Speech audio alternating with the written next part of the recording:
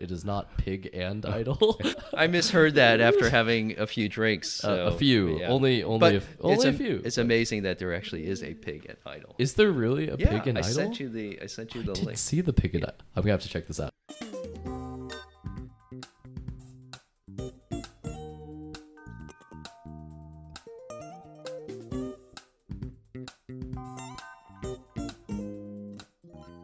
Hello and welcome to the Damn Venture Podcast, the podcast where we're stopping the flow of BS in the venture capital industry.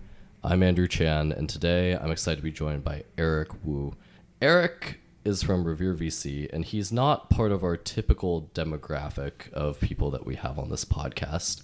However, he serves a very important role in this ecosystem and also has a lot of experience in both spaces and times that are relevant to emerging managers and early career venture capitalists.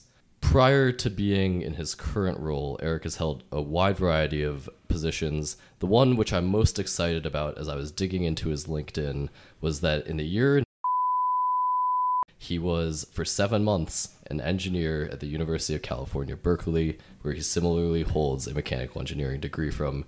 Eric, it's so good to have you on the podcast. Andrew, it's great to be here, and thank you for aging me by that introduction. But I won't hold that against you. We can bleep out the year in post. Don't worry. But I think maybe the best place to start here, because this is a little bit of a rarity for podcast guests, is to talk about what you do now, how you got there, and how you're involved with both early career VCs and emerging managers as a starting point.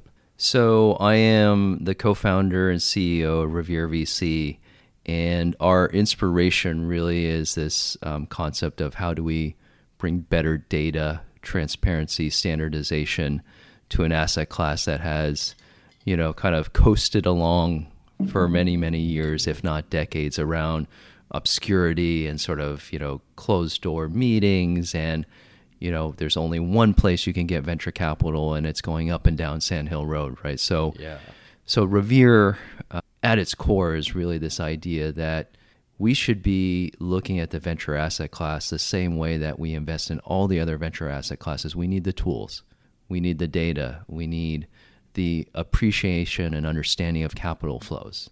Absolutely. And so Revere was really born from that. And it was taking all of the institutional knowledge from my previous experience, which I would love to unpack, and then putting it together, right? And what that product is still kind of in its formational stages, but I think that's the simplest way to kind of put that concept. Absolutely. And I mean, that makes a ton of sense. Obviously, as a startup, you're always ideating. I think it's funny that you point out how much of a non-data driven industry venture is. As my former boss once described it, it's the Wild West. And it's been funny to see how, every time we think the SEC is going to regulate venture, they just don't. And VCs live to fight another day in the Wild West, doing things that should get them regulated time and time again, but they absolutely don't. Yeah, we should go through your backstory a little bit. It'll add some credibility to what we're about to talk about. And for context, the theme of today is on generational change and generations in venture capital. Well, more on that later, but there is an interesting pathway from mechanical engineering major and engineer at the University of California, Berkeley, in a year that I will not name, to where you are today. And we can just go through the quick version and talk about some of the key highlights there, because it is a very interesting background. So I think, engineering for me really was the seeds of that. Both my parents were very technical. My dad was a civil and mechanical engineer. My mom was a computer scientist. They both worked many, many years for Lawrence Livermore National Laboratory. And the presumption was, again, also part of growing up in Asian culture, is like you get good grades, you go to a good school, and you become one of these 5 things as a profession, right? Whether it's engineer or a doctor or a lawyer or something that in their eyes is kind of respectable. So Berkeley for me was, hey, I got into engineering school. That's great. Why not? Let's go do it. First year, I'm like, I am not an engineer. It was really this concept of, I think engineers, whether it was when I was at school or it is when people are going to school now, there is a certain drive that you have to have in engineering school or even like computer science. And for me, that drive was just very, very different, right? I think it was just this idea that, there's a nagging feeling like, did I belong? Right. Right. This didn't feel right. Although, like I said, my grades weren't the best. They weren't the worst. I kind of survived for a few years. And I also went through a thought process like, oh my gosh, well, just change majors, right? Like that happens all the time.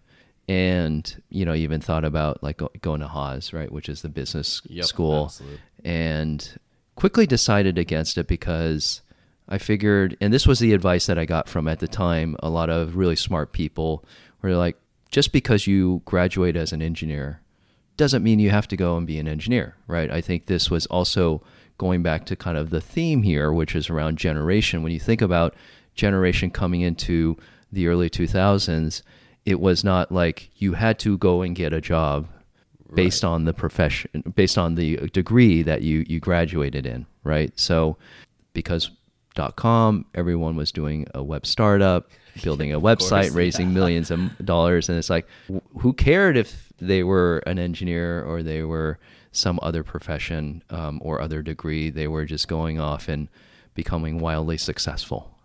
Yeah. So it was a very, honestly, I think a pretty similar time to what we're experiencing right now, where you can graduate. I mean, I have a degree in geophysics. I certainly do not use that 99 out of 100 days in 100 days, I guess. Yeah. But and last week or a couple weeks ago at this point, Abigail Rissy also had a mechanical engineering degree and is in venture capital now.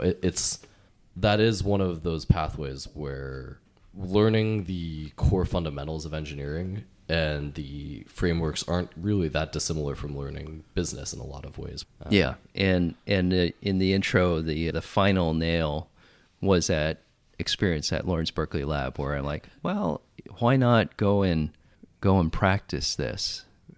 Take a semester off. Basically, that's what it was taking a semester off and going up there and spending time with, smart engineers and scientists that were doing, amazing kind of awesome things. I mean, at the time, the project that I was staffed on was building a linear collider. Oh, no kidding. So, and it was in literally the design stages. Yeah. And I was on the engineering team that had to design the vacuum system for the particle accelerator, right? Yeah. Right. So it's kind of similar technology, right? Whether you're colliding particles or you're accelerating particles. But the reason I call it the final nail in the coffin was I spent all this time and I had, some people had been there for like 20, 30 years. And I was like, oh, wow, that's amazing. You probably saw this great, technology and you worked on all these great projects. And, I had one guy was telling me, he's like, oh, this is my second project. So it was a little bit unfair. But at the time, you're like, I was looking for like, hey, show me the light that this is something I can do. And it was just like, oh my gosh, I can't imagine being in a situation where I could be like working on one thing for many, many years. Right. Yeah. And so that was 100%. A perception, and that kind of took me down a path post-graduation into like, okay, how do I find my way into finance, business, investments? And that was kind of the next chapter, was using that CFA designation, which at the time was either you get an MBA or if you didn't want to stop working and kind of go through that rigor, the CFA was kind of rising in prominence as a designation that could then help you get into that professional field, right? Which is mostly finance and investments. Venture for me was not a destination that I was saying I'm going to go and get a venture job. Right. It was a friend, a referral, kind of said, hey, we know at the time this was Northgate Capital, and I got connected to one of the partners there, and they were building out their investment team. Yes. And so at the time, they're like, we just want to bring smart people in to do really like the analytical work, writing investment memos, work with, models on valuations and things like that. So I got, like a lot of people, right, who stumble their way into ventures, that you knew someone, you got lucky, you got your foot in the door, and that was your way to then kind of build a career out of it. So, and I, in all seriousness, found myself to be really lucky and really appreciated that opportunity. And so that is what was the pathway from, one firm to the next, and in between, I've always been myself kind of entrepreneurial in DNA.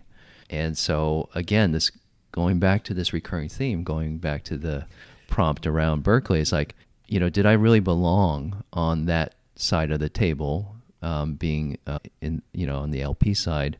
Again, it just didn't feel like it was 100% there, right? So Northgate kind of failed, but kind of natural pathway into top tier capital, and really spending a lot of time working to build out their emerging manager program. And then after top tier, again, feeling this kind of itch, right? It's like sort of the entrepreneurial itch, right? We all know what that feels like. Moving into AngelList, where as a platform, as a culture, an amazing sandbox.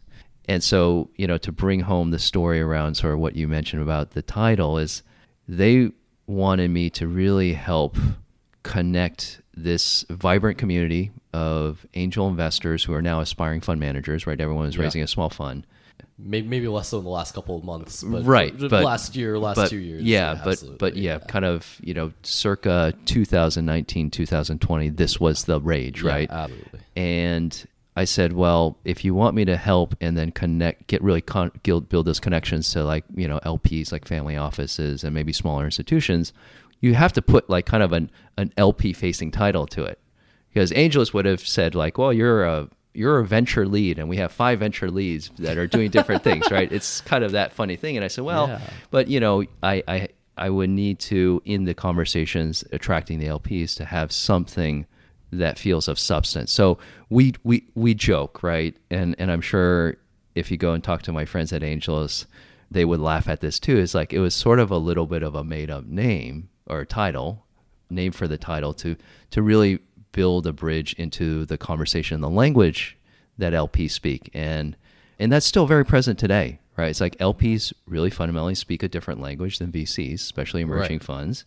And you have to find that bridge. And that's also part of really where I kept seeing this constant pain point around how do you be that translation layer? And that, again, informed kind of my journey into starting Revere after AngelList. Absolutely. And I think that's actually a really good segue from here into moving more to the meat of generational change, because one thing that pretty much anyone who's boots on the ground working at a VC realizes that your title means absolutely nothing. Your title can be analyst and you can be doing the work of a partner. My title is the senior associate. Who knows what I do on the day-to-day? Anything under the sun, right? And those titles aren't really that important. And it does isolate this language gap where then you go out and you're talking to some funds where titles really do matter and they do have a clear definition. And so the idea of translation is something I'd like to hone in on a little bit here.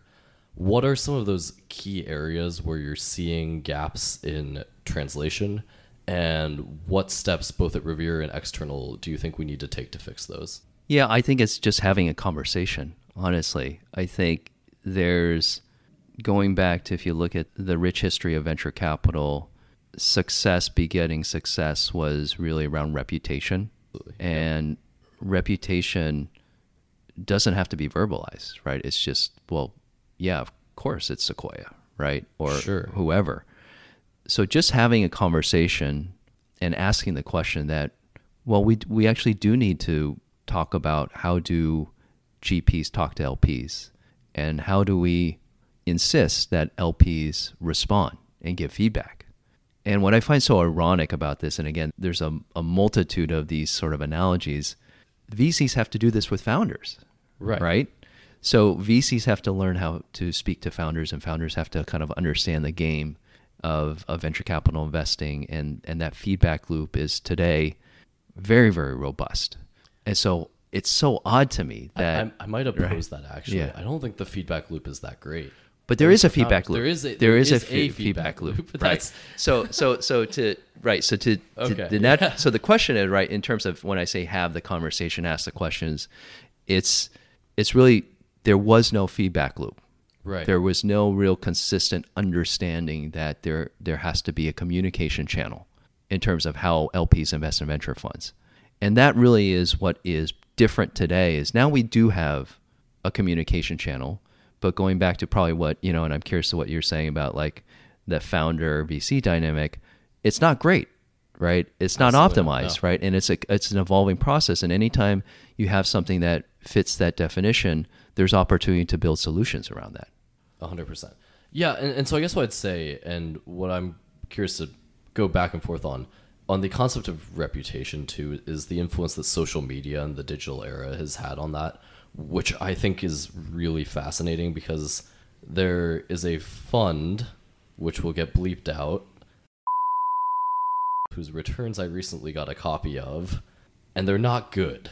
And reputationally, you'd expect that any fund with, high level of social media presence with good following with these top branded deals would have good returns.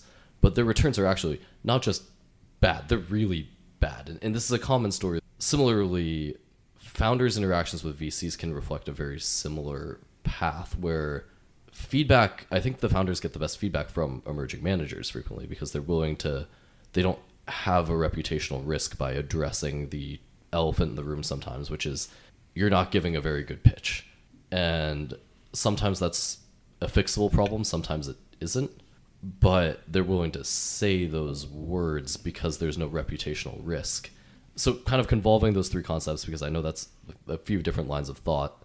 When you think about the combination of reputation, the potential harmed reputation from a feedback loop and feedback cycle, and then how you see that differently play out, because I think it's a similar balance in power, founder to VC, VC to LP. But there's obviously a clear difference in that feedback loop that I'm curious what you think drives that and why you think that hasn't been resolved to this point. Well, I think you start with the premise, the status quo, which we use this line in so many different instances about, well, no one ever got fired investing in an IBM stock. Sure. Right? So where we came from in terms of how capital flows into VC funds and according to kind of this perception of good reputation, right? Notice we didn't say good returns. We said good reputation, and because of the reputation, I'm not going to get fired, whether the returns are good, bad, or ugly. So there's so much of this kind of consistent behavior at the LP level that is very hard to chip away and break down. Absolutely. Right? Now, we're making headway, right? Because there's now enough clear data around like performance, right? That can say, well, look, small funds outperform. First-time funds outperform. Diverse managers outperform. So there is now enough confluence of this data out there that you can actually go and counteract that status quo about, well, you should be doing your job. If your job is to generate returns, let's say you're at an endowment or a pension, generate returns for your stakeholders, then you can't rely on the crutch of, well, I'm not going to get fired and that's how I'm going to do my job. It should be, right. I have to go and get returns, and I have to do it in a fiduciary-driven way. So I think it's evolving. It's better. It's not all the way there. This is the fundamental problem, right? If you abstract away whether we're investing in venture capital or investing in real estate, whatever asset class, it's about capital flows. Who are the participants in this asset class, and how does capital flow from one participant to the other? And anytime capital at very sizable amounts are flowing, there's always going to be a human element to it, right?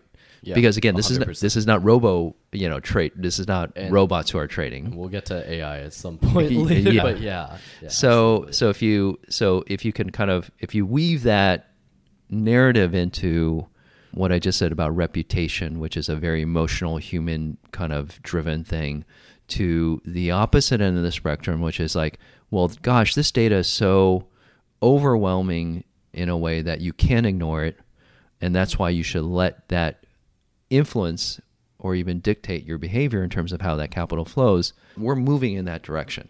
Right. But obviously we're not moving wildly fast is I think something you and I would both agree on. And so one question I've always wondered is on transparency of data. Why do you think, obviously you rate a lot of funds, and there's a lot of funds that resist that rating process, even when they have good returns, what do you think are the reasons underlying that? Well, the fundamental reason is it takes a long time for the returns to actually materialize as cash back to you, right? So we're already working kind of against the grain in terms of it just takes a long time for a seed stage company to fully exit. So we can't, the physics of that doesn't lend itself to be said that we should move faster, right? Because it takes time. So that's the first point. And I think the second point is there's no widely accepted interim kind of mark to market, right? So again, if you think about, there's a lot of consternation and debate about like valuations, right? Like, and of course, some companies owned by two different venture firms can be held at two different values. You'd be like, absolutely. Well, like why, right? So again, that's part of why things don't move faster, is because when you try to measure things on an interim basis and it is more art than science, then you don't really have kind of any real-time data to be able to say, oh, this fund is doing great, although we know it's going to take 3, 4, 5 more years for that ultimate cash to come back. Exactly. Again, these are all little nuggets of why Revere exists. It's not just the data, it's the application of the data, and when do you use it? How do you draw insight from that data? That's really what we need to move faster at the end of the day. That makes a ton of sense. And I'm gonna ask a question that I don't think you necessarily expected to come out of this. But when we think about this, going back to the concept of feedback and then eventually to generational change as well, do you think the current venture capital structure, because you're talking a lot about disincentives for, and basically CYA is you cover your ass, right? We're hovering around that, driving your institutional investors, your larger family offices. To what extent do you think that that's just because the current structure of a venture capital fund isn't actually set up to make money? Unpack that. Yeah. So I guess a lot of what I've struggled with is that I've seen a lot of funds, which will go nameless, raise larger and increasingly larger funds, not generate returns, and the partners pay themselves millions of dollars annually out of management fees. And there's a bunch of other structural challenges with a fund, but realistically, there's no incentive for your VC. I mean, carry is some extent incentive, but outside of carry, there's no incentive to make more than a 3x, because that's, you're beating the NASDAQ. You can't argue with that performance at that point. And there's really, frankly, there's not a lot of disincentive to raise 1.5x and get a lot of nice brand name companies that then allow your LPs to say, oh, they might not have great returns, but look at all these great logos we have. And that structural inefficiency, when I think about what generational change represents, when I think about the feedback loop and how LPs interact with VCs, it all comes down to that structure. I'm curious to hear your thoughts there and what you've seen. Obviously, you've evaluated in the last year. I was reading the update. It was over 100 funds in the last year. What have you seen for people trying to change that too? The change has to happen at the decision maker level.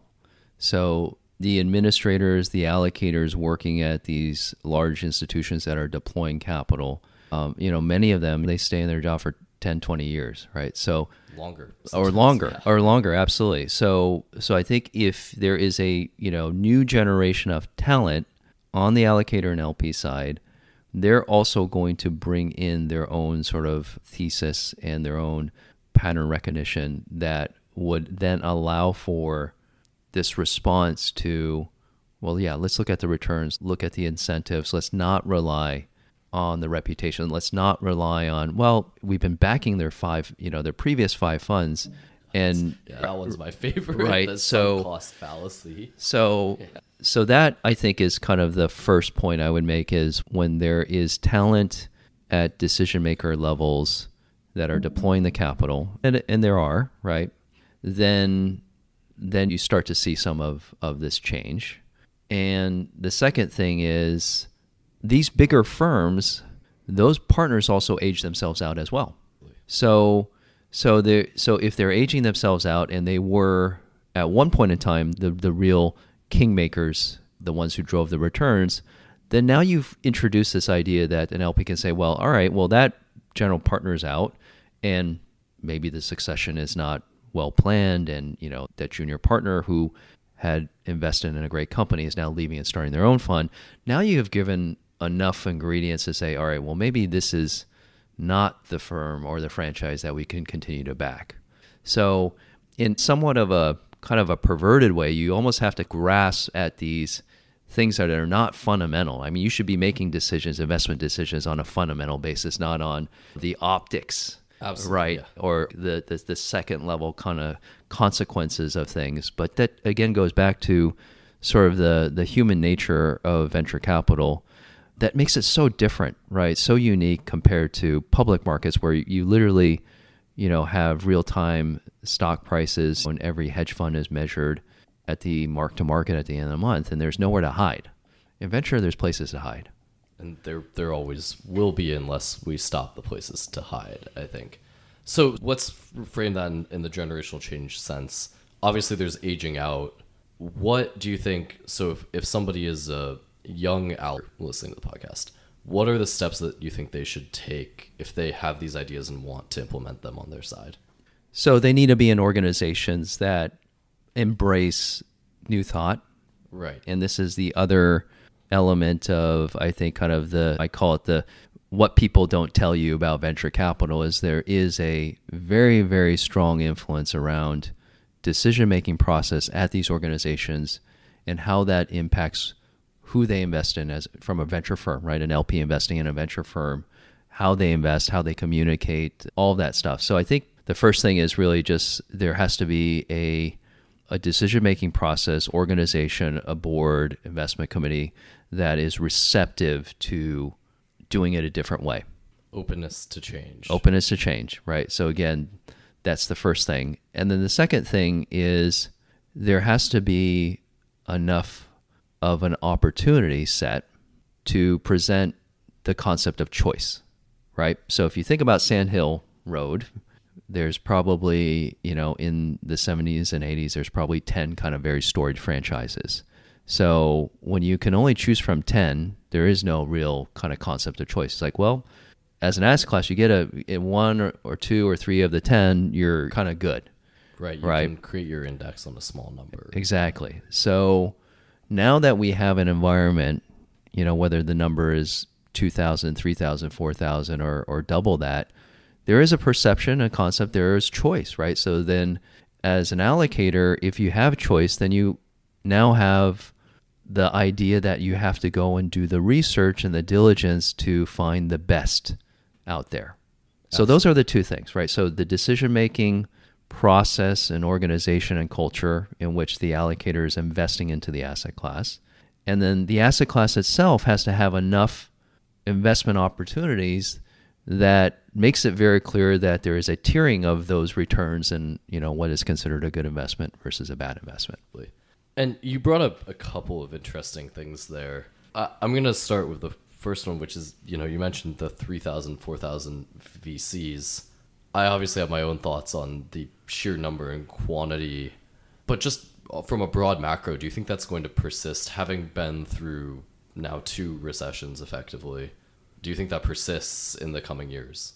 Well, I don't think the number is important. I think the number we should be looking at is what's the right number of startup companies? Right. Right. So if you look at that number, I think everyone would agree that there is no good time or bad time to start a company. Innovation should still happen in up cycles and down cycles. And people that are starting companies need to get support, whether the support is capital or the support is some value add in terms of getting an introduction to a customer.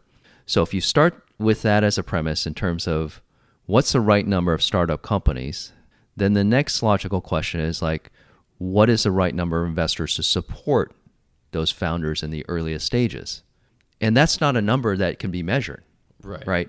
It's just if you as an aspiring investor, whether you're an angel investor or you're an emerging fund manager, if you are adding real value, and you'll know it because the founder will take your check, right? I was about to ask and say, what is the point where you should know that it's the right time to be launching your own fund versus being somewhere else? Well, I think you have to listen to the founder. Right. Right. So, for example, if I've got a huge balance sheet and I can make 100 angel investments, the fact that I can make 100 angel investments does not become the pre-qualification for me to be a venture fund. Absolutely Right. not. No. But if I make 100 investments and pick a number, 90 out of the 100 founders come back and say, you really helped me on my journey. You did an amazing thing. I appreciate you. Why aren't you starting a venture fund? Right. That's when the difference. That's right. And so for people, and we've talked a lot on the podcast with a couple of other guests, a lot of us write micro checks into angel investments and try to provide value outside of the fund. But obviously, a lot of us aren't in a situation where we could start a fund. And I think that's when we go back to the idea of structural challenges, generational change. One of those problems is just you have to be worth a lot of money to even think about starting a fund. I've thought about that for a while in ways that I was listening to a podcast with Turner Novak. He used a creative strategy to get his GP buy-in underwritten. A lot of earlier, younger, late 20s, early 30s VCs do. But it does seem to some extent that just because it's the right time doesn't mean you'll be able to do it regardless. I'd be curious to hear your thoughts there. Are there any creative solutions you've seen, and what do you think could change that part of the culture itself from an institutional side? What would, maybe somebody doesn't have a $100,000, $200,000, $300,000 to put in as a GP buy-in. Maybe they're stopped by something else. They have a family. They, can't generate their own health insurance. Yeah. We've already attacked the low-hanging fruit, right? So if you look at what Angelus has done, or Carta, right, or any organization out there that has abstracted away the friction points to run a fund, right, or be an investor, right, because Angelus pioneered the concept of being a syndicate, right, which is like you have a full-time job and you found access to a good deal and you can go somewhere and raise more money, and you don't have to worry about putting the SPV together. You don't have to worry about creating the deal memo website, right? It's all there and it's all click of a button and people invest in. And it's amazing, right? So the low-hanging fruit was really like operationally, it was really, really difficult between the lawyers for the fund formation to the fund accounting. All of that has been abstracted away. At a cost point, that means you don't have to go raise tens of millions of dollars for your fund, have the fee income to support your job as a fund manager. So I would say the low-hanging fruit there is gone. And then the next question is, well, what does it mean to be relevant as a fund manager? Yeah. And again, this goes back to just having capital to deploy in this environment is not good enough, because founders are smarter, founders are more selective, and founders demand that you add value. And capital itself is no longer a commodity. Exactly. You'll hear that soundbite again and again. Exactly. So the next leg of this, in terms of how do we really start to create some kind of durability in supporting newer fund managers, getting them started, is having those funds have that amazing success, right?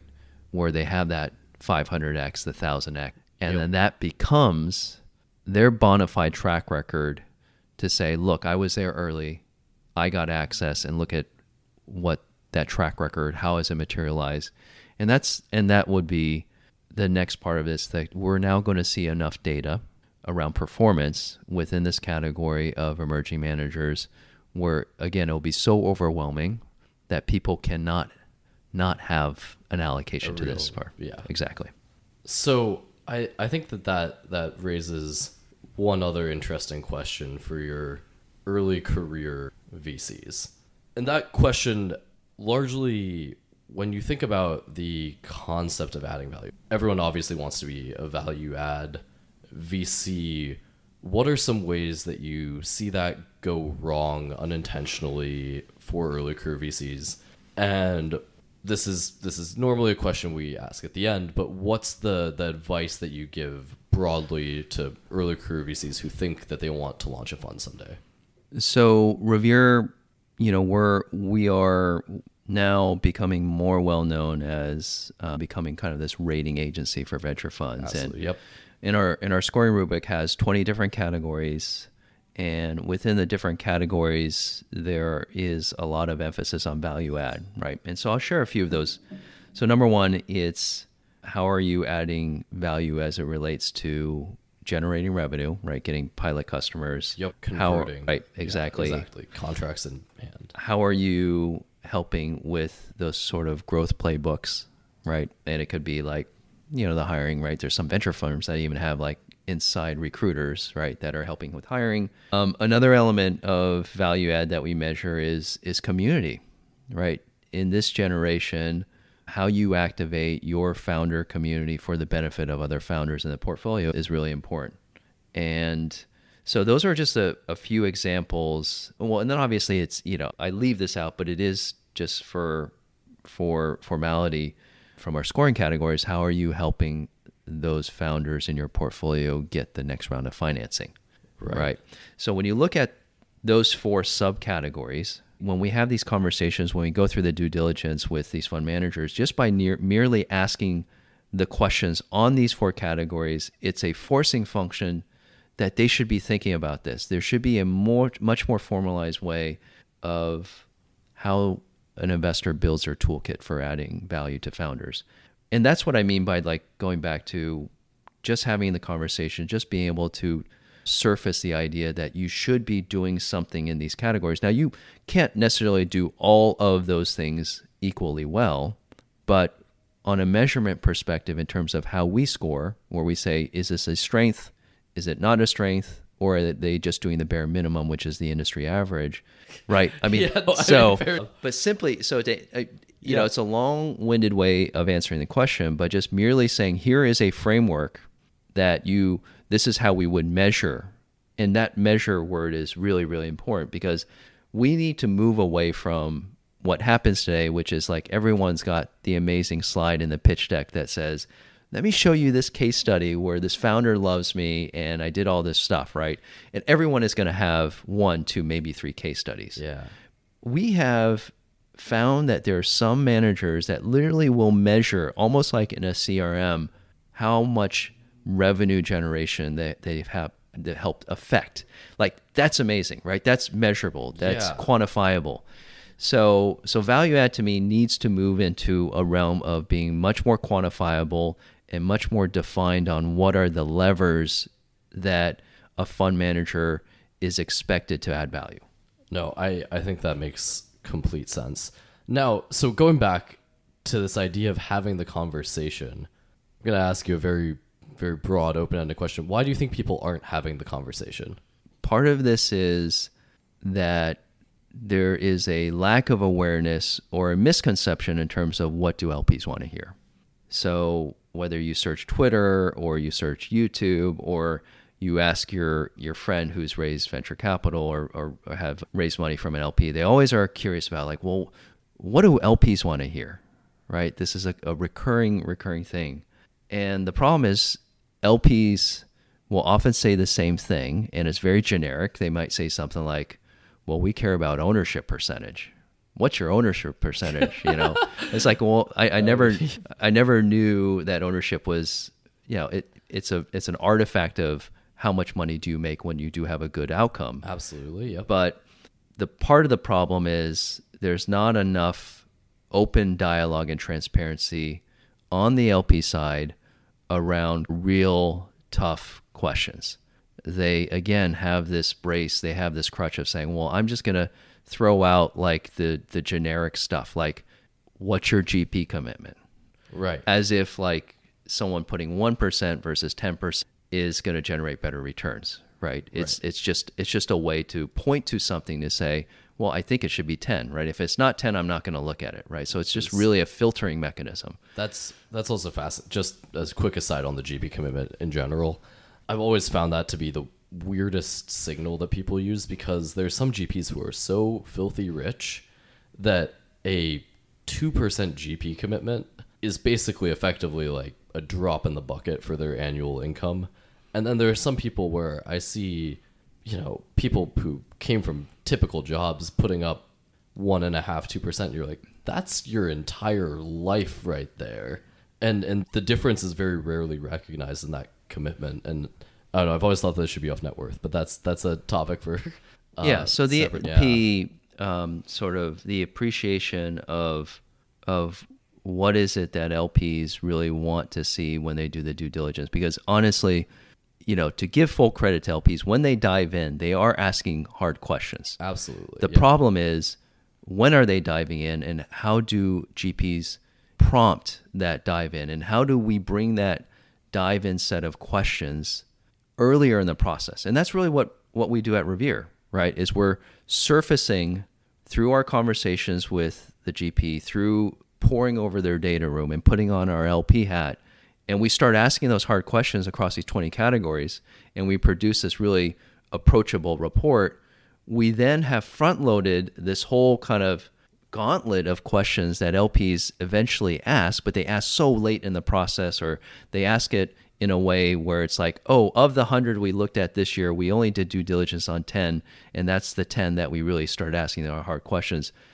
In my opinion, it should be, we should do that full diligence on 100, write these reports, and then the LPs can read the report, and they're going to already have like literally half of the work done. That's really what will start to kind of change this behavior. Yeah, I think that makes complete sense. So we're running out of time here, which is unfortunate because I think this is a really interesting line of thought. And also, we haven't really talked that much about generational change. We've talked a lot about the LP and VC dynamic, which is, I think sometimes these podcasts go on a little journey of their own, and that's the beautiful part about running a podcast to start. Really quickly, before we transition to the last segment of the podcast, which, as you know, are the three questions that we ask everybody, as we think, you and I were talking a little bit before the podcast about how generations can be defined in sort of cycles. For not this next upcoming generation, the post-SVB fallout generation that I think will be very interesting to see what those investors turn out as. But for my generation of investors, the people who started in venture somewhere in the 2022 bull run, what broad level thoughts do you have on things that they should be thinking about building their careers? What sort of impacts do you hope will be different? What do you expect to come, and what do you want to come from this generation? So first and foremost, I think the mindset has to be thinking about long term. Yeah. I think there's going to be so much natural attrition, not because of performance, not because they aren't good investors, but because they said, you know what, this is damn hard, and I don't want to do it. So the long-term orientation and thinking is going to be in my opinion, the primary separation tool of who survives and who thrives in this generation that you define. So that's the first thing. And then I think the second thing is really appreciating that venture, in my mind, is becoming so much more scientific. We don't even have to name the names, but how many tools are out there for tracking the multitude of information at the startup level, right? Well, it's the social media, right? There's tons of those companies that now are systematically integrated in terms of the entire life cycle of how VCs invest, whether it's sourcing, diligence, portfolio monitoring, right? So the scientific nature in terms of how it affects this generation you define and their investment behavior is going to be so critical. So it's not just about having that amazing instinct. It's not just about being able to speak technically to a technical founder. It's actually, how do you create this feedback loop with data to make better decisions? And that's going to be an alpha driver. The people who can do that well and do what I said before, which is that long-term orientation, have very clear, well-defined thesis of how do I make returns in the next 10 years. Those two things are the winning combination. No, I think that makes a ton of sense. And frankly, I think you're already seeing a lot of people start to think about even just ChatGPT. And I did say we talk about AI. Well, we're going to talk very briefly. But I've been spending a lot of time automating our processes at the firm with ChatGPT. And realistically, not ChatGPT, but with the OpenAI API and large language models broadly, I think a lot of other VCs are starting to think about how they can better use software. And we're seeing, so at Builders, we invest in these old, slow-moving industries. You're starting to see an adoption of software similar to what you're seeing in agriculture, where it's a place where VC has never really used a whole lot of technology, and they're starting to. And maybe that's driven by our generation of investors, people who grew up around tech, around computers. Maybe it's just a artifact of the times. But either way, that is what, in my opinion, is going to be driving a lot of change in the next cycle of venture capitalists. And I'm excited to see that play out. All right. So we're going to wrap up. Eric does not, unfortunately, get to escape from the questions that every early career VC is asked. We're going to start off with our favorite question, which is, Eric, what company, public or private, do you want to see fail and why? So I'm going to answer this a little bit differently in the vein of, there's a company that I envy for their success, and maybe that envy is how I'd answer this, right? Because taking the cop out answer. So a lot of respect for Berkshire Hathaway. Yeah, absolutely. And it's amazing how through all the cycles and the generation, where the philosophy of, again, Buffett and Munger around how they really understand, going back to this thing about human behavior, the markets, they repeat themselves in terms of how they behave and how humans behave to that. And to be able to generate sort of those long-term returns, cycle in, cycle out, even when you have new technologies come in and disrupt traditional industries, and they are investors in a lot of traditional industries, and how they generate returns for shareholders, it's a lot to envy, right? And it's a lot to respect. And so apologize for the cop out there, but I think that's worth highlighting. I think that's very fair. And part of that is, it's not just reflective of Berkshire Hathaway. You want to see a changing of the guard from old, historically long-term successful who's the next companies Berkshire? To the next Berkshire. Right, exactly. Right. Exactly. I think that's actually a very fair answer, a very unique answer, and a very unique approach to the question. So next up, you've had a much longer career to reflect on than many of the people on this podcast. In that career, what's been your biggest regret so far, and why? I would say the biggest regret for me is when you have conviction, you should act on that conviction. Yeah. And not be afraid to have all the data points, not be afraid of the stigma of like, oh my gosh, like, why would you leave that job to do something new, right? So that would be my regret, is sort of like, I just should have been a founder earlier, should have been an entrepreneur earlier in my career, because so much what I've learned now in retrospect is it's almost priceless, the lessons you learn as an entrepreneur, that you literally can't pay enough money to learn those lessons. So if you learn those lessons earlier in life, the dividends in monetary rewards is going to more than pay for itself later. I think that's a great answer. And I'm glad that you're an entrepreneur now. If you weren't, I think it would have been very doubtful that we would have met a couple of years ago at a random yacht club in Newport, as one does. Yeah. And then the last question that we always wrap up. A decent number of people who listen to this podcast who are thinking about a career in venture capital, or, in college looking at finance job options. You obviously had quite the pathway. What advice would you give to those people? So on the one hand, venture is a job, and it's at times glamorous and at times not glamorous at all. So I think the first thing to really consider is this the right job for me? And knowing that it is a job, it's not just simply deploying capital, showing up on the doorstep of founder with a pizza when they're working late, So they're, again, we laugh at this, but it's true. So I think the first thing is really appreciating and understanding that this is a job, and it's a very difficult job, and it's often a very thankless job. But when it works, it really, really works. So my advice is to really understand and appreciate the risk and reward. And sometimes that means you have to do some self-reflection on that. Sometimes you have to ask smart people who've been in the industry. And sometimes you have to go and find an organization to be an apprentice in that environment. Absolutely. So there's an amazing multitude of fellowships and programs that help people discover if this is the job for them, which I think is amazing, which is great. And so my advice is go and seek one of those things out, right? Yeah. And make those connections. Take advantage of the resources available. Yeah. I think that's, and frankly, almost every venture firm is willing to hire an unpaid intern if push comes to shove. And not to say that I'd recommend that. And I think unpaid interns are also something we need to get better about, paying people for doing work. But either way, if you're looking to experience venture capital, there are many ways to do so. Eric, this has been a really great conversation. We could have kept going for a very long time there, but I don't want to make us late to the next meeting. It's been great having you on. Well, it's been my pleasure, and thank you for all the thoughtful questions.